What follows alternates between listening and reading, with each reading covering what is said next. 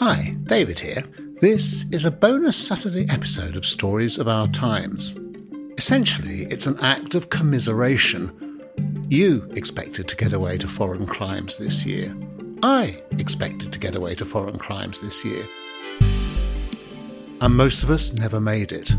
A special corner of Sicily, one with al fresco dining, lemon granita with your breakfast brioche, and a dip in the pool after siesta, was left untenanted. I was here instead. You were here. And so the word staycation became ubiquitous. All of a sudden, a B&B in Beccles became a top booking, if you could get it. And millions of Brits began to think the unthinkable. That's why one of Britain's biggest outdoorsy outfits, Regatta, reported a 750% increase year on year in tent sales. At John Lewis, camping equipment sales were up 243%. Some of you are about to go. Some of you have already been and can tell the first lot what they're about to experience, which is, well, you'll hear. You're listening to Stories of Our Times from the Times and the Sunday Times. I'm David Aronovich. Today, under canvas in the great British outdoors.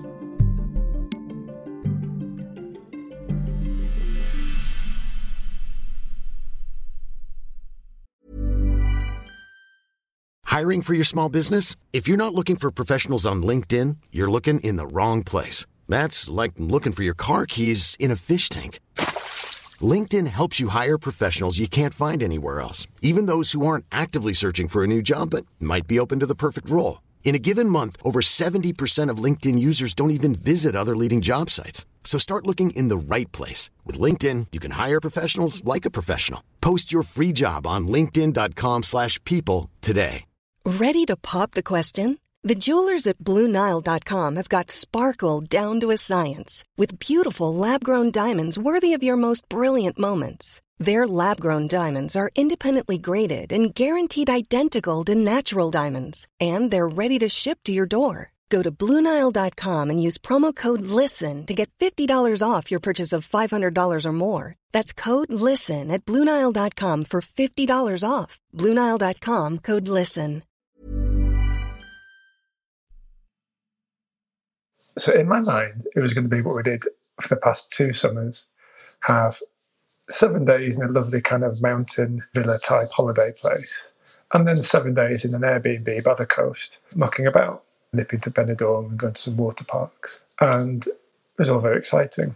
And then we didn't. That's Times feature writer and columnist Ben Machell. He and his young family were looking forward to their annual trip to Spain.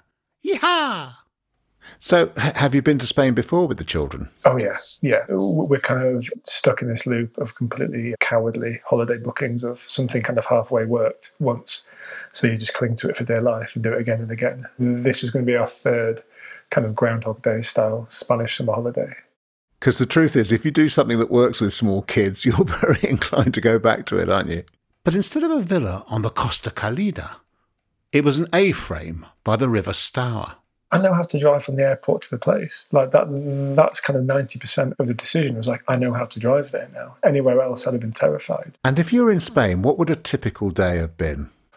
So there'd have been kind of trying to get sun cream onto some small children. That would have probably taken until about lunchtime. And then we would have had some food and jumped in the swimming pool and drunk some lager and maybe driven to a beach. Just nice, relaxing, kind of Spanishy stuff. Tried to get them to say gracias and stuff like that. And I bet you thought back in March that there was a fair chance you were going to make it, didn't you? We were kind of almost not talking about it, because to talk about the possibility of not being able to go, because just to voice the fact that it may not happen would have been an act of betrayal at that point. Tell me about your family before we go on to how you've been coping with lockdown. What does your family actually consist of? And as far as you can tell us and not be treacherous over the airwaves, what are they like? So I've got a 5-year-old son. He's called Thomas. I've got a 4-year-old daughter. She's called Willow. And my partner, Natalie. And it's the 4 of us. And they're all very nice.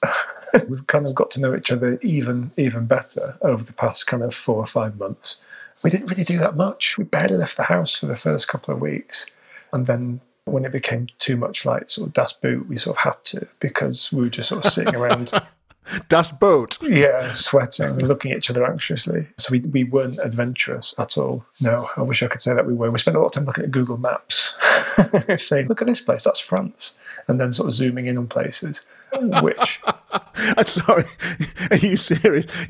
You brought up Google Street View on your computer and showed it to each other as places you could be instead of where you were. I mean, you laugh, but the small children, they kind of want to know really boring things like, what did your primary school look like?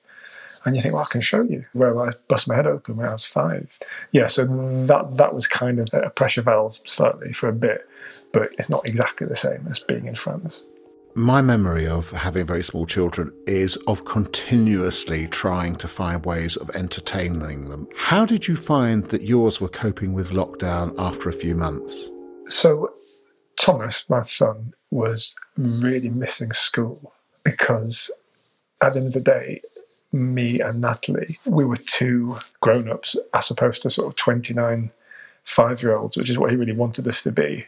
And you sort of can't lock into that way of thinking and behaving in the way that he desperately wanted, those kind of imaginary games that he really wanted to play, which after a while you realise there's actually not that much playing and just lots of sort of admin, kind of like, you're this, I'm that, we're going to do this. These kind of like endless checklists that 5-year-old boys make before they actually get around to playing a game. And we tried really hard to do this. I made lots of cardboard weapons for him. My sort of gift to him was kind of cardboard axes and swords that he could hit me with. And with Willow, she was just delighted to be home and have everyone around her. Kind of, it's just completely different.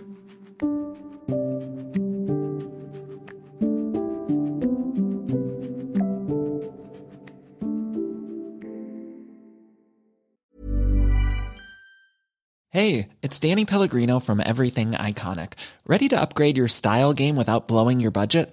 Check out Quince. They've got all the good stuff, shirts and polos, activewear, and fine leather goods, all at 50 to 80% less than other high-end brands. And the best part? They're all about safe, ethical, and responsible manufacturing.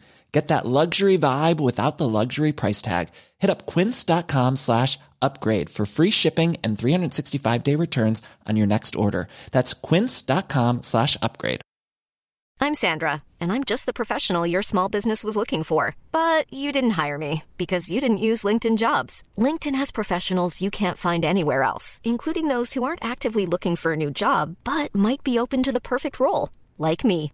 In a given month, over 70% of LinkedIn users don't visit other leading job sites. So if you're not looking on LinkedIn, you'll miss out on great candidates like Sandra. Start hiring professionals like a professional. Post your free job on linkedin.com/people today. Burrow's furniture is built for the way you live. From ensuring easy assembly and disassembly to honoring highly requested new colors for their award-winning seating, they always have their customers in mind. Their modular seating is made out of durable materials to last and grow with you. And with Burrow, you always get fast, free shipping. Get up to 60% off during Burrow's Memorial Day sale at burrow.com/ACAST. That's burrow.com/ACAST. burrow.com/ACAST. There must have been a point at which you began to realise that this holiday in Spain, which you'd put to the back of your mind and possibly just hoped you'd get to, it just wasn't going to happen.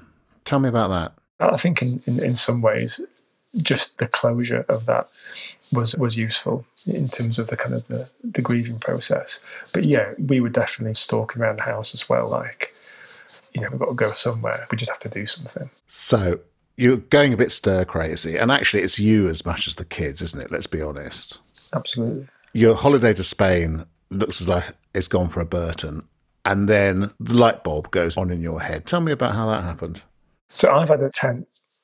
I've had it for years, mainly for music festivals and the occasional camping trip in my 20s. I don't know why, just to kind of prove to myself that I could go camping. And gradually it became this thing that we'd sort of just stick up in the garden, literally just for something to do. And then one night during lockdown, we slept out. We thought, wouldn't it be fun to do? It was fun-ish, I guess. So then the seed was planted. And I guess coupled with this, there's something about camping that feels like you've got maybe more autonomy, because it's kind of, I mean, obviously you have to go to a campsite and book it and stuff. It's complete fiction. But in your mind, it taps into this, the world is your oyster, I'm a nomad type thing. So maybe there was a particular kind of allure to that.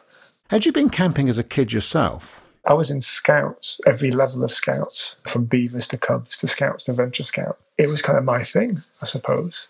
With a lot of scouting comes a lot of camping. It's what you sign up for. And I really enjoyed it without kind of getting too misty-eyed. You start something young and then you've got all this group of mates and you grow up with them, I guess. So there's a lot of time spent just in woods with knives and playing with fire and all the good stuff, I suppose. I'm going to fess up to something here. When I was a kid, I went to something called forest school camps 2 or 3 times a year, and I learned a lot of this stuff as well. I could light a fire, no problem at all, put up tents in a gale and all this kind of thing. And part of it suggests to you as an adult, doesn't it, I can do all this again. I can just kind of pick it all up, and I'm a kind of real sort of outdoors type guy.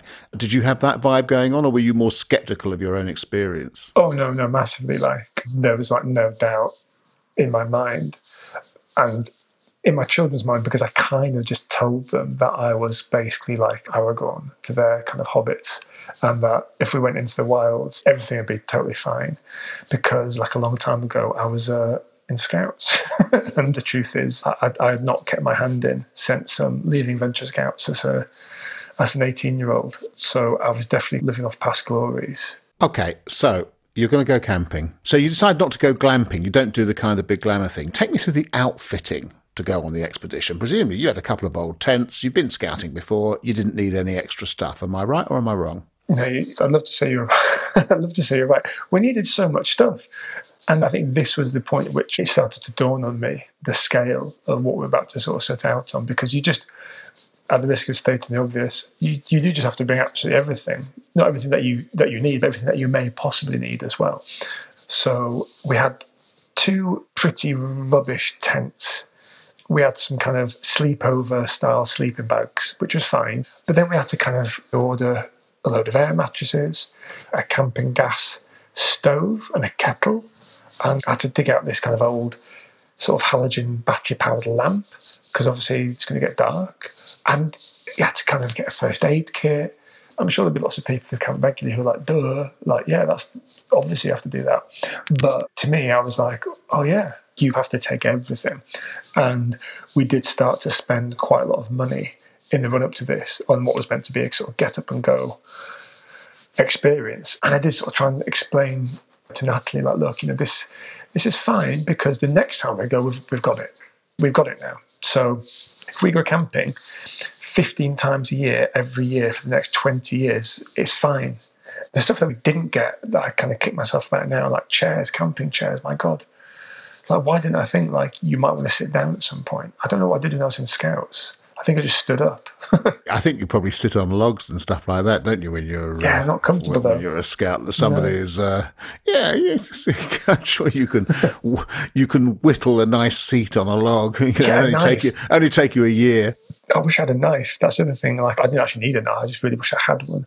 Something sort of totemic, just to sort of reassure myself that I belonged on the campsite. What was the daftest thing you found yourself buying? You didn't buy chairs, which you could have done, but what did you buy that you shouldn't have done? Okay, so that's a good question. Really sort of stupid stuff. I mean, I bought loads of lager, like far more lager than I was ever going to drink. But you just think, you never know. It could be kind of like a sort of carnival atmosphere on this campsite, which it wasn't. I think I bought loads of extra bedding just to make it really cozy. And then you realise, like, at 4 a.m. when the sun's just kind of like drilling into your face and there's pigeons kind of like landing on the roof of your tent, waking you up, and it's so hot that you just don't need to be cozy. Where did you go? So we went to a lovely place just outside of Colchester, and on the banks of the River Stour, there was a place where you could hire canoes for the day and life jackets. And there was like 2 little jetties that you could jump off.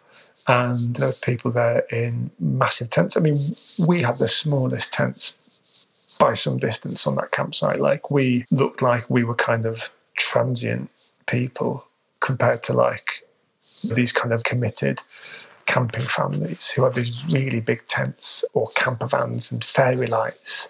People had fairy lights, which to me kind of punctured the idea that we were sort of behind enemy lines. Some of these people were absolutely kitted out. There was one family who had an inflatable settee, and it's kind of like, that's just showboating. You don't need it. Like, why? I mean, I understand it looked really comfortable and they looked really happy, but it wasn't what I'd kind of had in mind, I suppose. It's like, if you like sitting on a settee, haven't you just been doing that all summer anyway? But then we were sat on the ground, so I was probably just sort of bitter. An inflatable settee is not really back to nature, is it? No, I mean, another family had a camper van, and then they had like a separate bar section, like a sort of like a tiki bar with and they had like optics. It was like this sort of Club Tropicana video. You sort of realise you're at the very, very, very bottom of this camping food chain, and that there were some real big beasts about with their 8-man tents. And what were these people like? They looked really comfortable. They looked really happy. They looked like they're having a really nice time. They just seemed like they knew what they were doing and that this was kind of like their thing. These are like neat people, you know, very neat and ordered with lots of bits and pieces of kit. And you could tell that everything had its place, that sitting down on your nice chairs outside your kind of really big, kind of perfectly erected tent and sort of drinking a cup of tea that they'd made on this fancy stove was like that was the end. It wasn't like, oh, I'm just going to have a cup of tea. It's like, this process is important. And the fact that we have all this stuff and we're doing it in the right way, they could have just probably just made endless cups of tea and sat down in their chairs all weekend and been like, that was brilliant.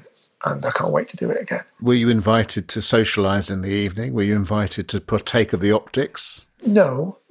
Scoping out the kind of, I suppose, the social do's and don'ts was quite interesting because having never been on one of these campsites with my family, I didn't really know how things go down there. Do you sort of chat to these people, or because it's sort of so open, do you actually have to make more of an effort to really kind of not pay attention to the fact that people are kind of having a bit of an argument with their wife or the kids are getting a telling off? Like, how do you play it? It's not clear. So we kind of kept ourselves to ourselves, but then everyone else sort of seems to be doing that too. So everybody's kind of pretending that everybody else isn't really quite there. Yeah, which you think living in London, they'd be used to that, but it was sort of different because they were just right there and you could hear them. Okay, let's zero in on some of the obvious camping problems, and you can take us through them. Washing, toilets, laundry.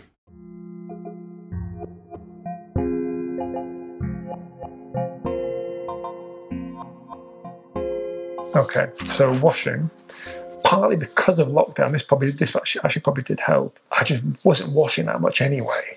So the camping, sort of 2 nights of camping, didn't really change my sort of wash patterns anyway. In fact, it probably increased them because I jumped in the river a couple of times. So that was fine. Toilet, there was a wash block, a socially distanced kind of wash block with lots of hand gel and instructions to shut the toilet lid before you flush. I think camping people like these kinds of orders and instructions. So I felt very kind of comfortable. And what was the other one? Laundry. Yeah, same thing. I mean, like, our clothes got wet. Oh yeah, I forgot to bring swimming trunks. I didn't bring any swimming trunks, which for a campsite like on a river with canoeing, and on the website there's pictures of people swimming. I should have thought to bring some swimming trunks. So I had to swim in my pants, and then, yeah, I did end up drying them on our car's wing mirror, which was bad luck on reflection. I shouldn't have done that. It looked too post-apocalyptic. You know, I should have kind of it created some sort of wash line. You think that after the apocalypse we're going to be drying our pants on the car wing mirror? Possibly. It depends. It depends if the electricity's cut off and you can't. We've got a tumble dryer, but after the apocalypse, who knows? One of the things that you wrote about was the experience of waking up on a July morning in a tent, and instead of feeling that you're communing with nature, feeling, above all, incredibly sweaty.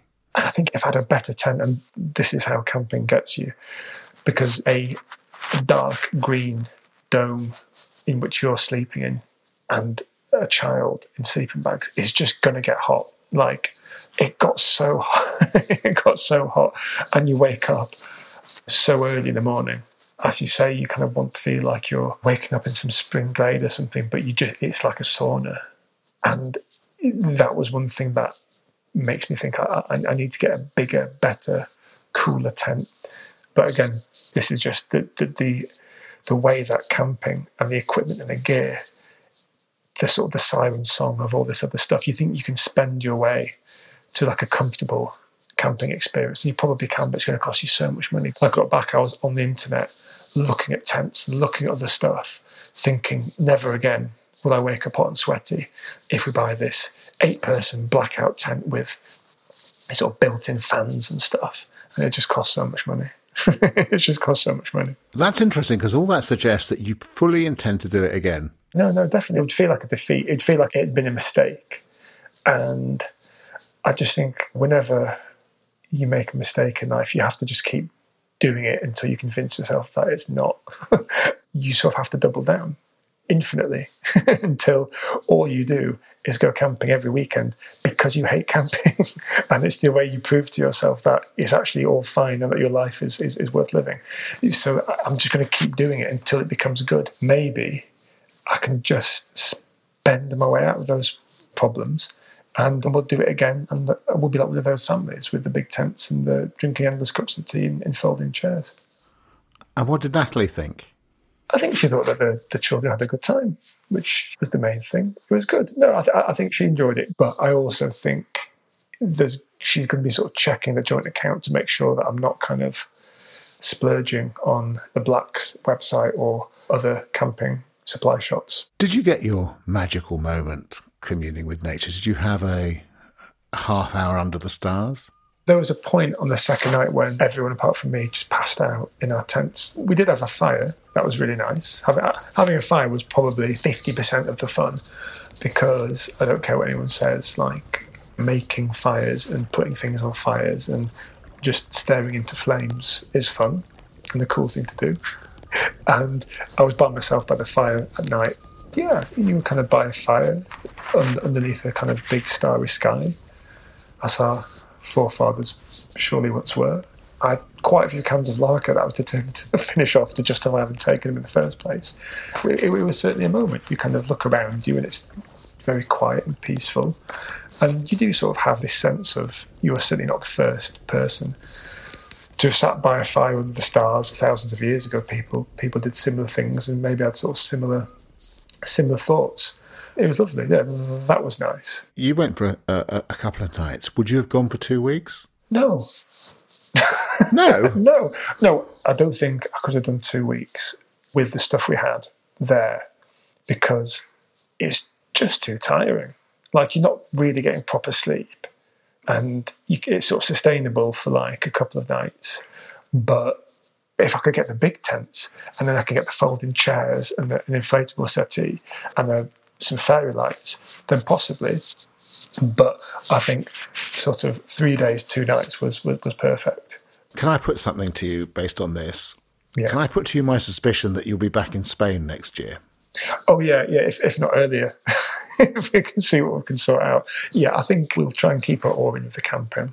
Thomas is signed up to start Beavers in October, so he will be starting the same scouting journey that I went on, hopefully. And in 24 years, he'll be taking his kids for a camping holiday down by the River Stour. Yeah, I mean, that's the whole point. It's a cycle, isn't it? It's the circle of life. You got to inflict these things, and I'm sure my dad did the same with me. In fact, I know he did. So it's going to happen. I'm just making sure it does.